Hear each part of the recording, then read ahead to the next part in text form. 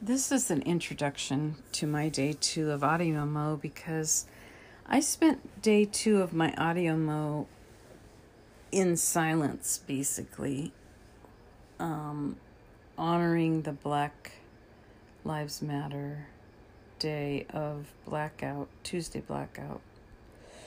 And I posted that on my social media accounts, just a big black square. And then at the end of my audio, or day 2, I had been, thinking about all that has gone on. And so then it bothered me. It just bothered me. So I had written down some things to try to get my feelings out on paper, so I didn't have to carry that around anymore. And then I made an audio outside at night, and that's what you'll hear as my day 2. I'm out with the crickets. It's 10 o'clock California time. And I've had a long week of emotions, and all the way from shock to anger to despair to disappointment to not quite depressing, but discouraged, and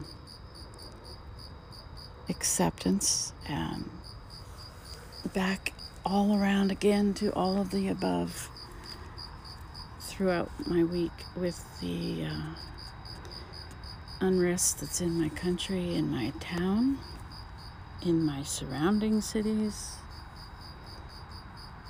up and down my state, across the nation,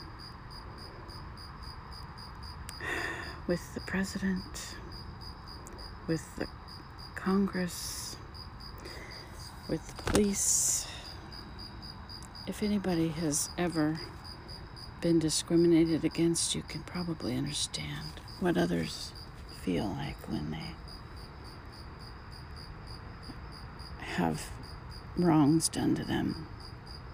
And this is a murder, of course, but this is a bigger thing than the murder. This is a centuries old, decades old problem in our country, in our society. Discrimination comes in all kinds of ways, and it creates mistrust and fear and self-righteousness and pontificating, and people are looking at it from their own preconceptions and their perceptions and their misunderstandings and their past fears and their history. They have dismissiveness, if you will. It's all about power over of someone else, and control, anger and frustration and disconnection. I'm telling you, it's all of that. If you've ever been in a workplace and felt discriminated against because of your age, because of your race, because of your ethnicity, your religion, your gender, I mean, I can't imagine that most people haven't had some sort of feelings of that. And if you haven't, good on you and lucky you. And to experience violence in your home, on the street, in a grocery store, to watch someone else violate someone else, that's just beyond unacceptable to me. Our humanity. There's so much empathy and sympathy that's depleted.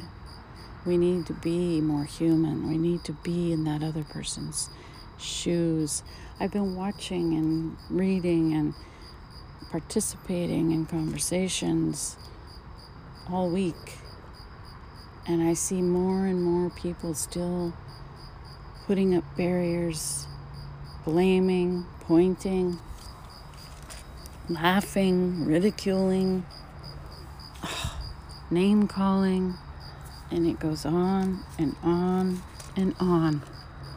And I kind of wonder, what and how will the change come? Because I just listened to Ray Gerard's cast, and this is a very uplifting cast, very short cast about change is coming.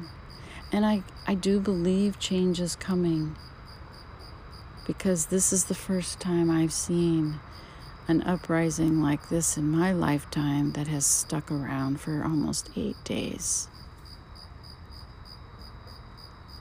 The disrespect, the mistrust, the ego.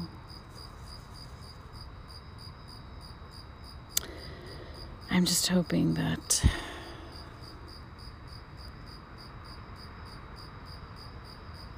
we can all acknowledge, within ourselves at least,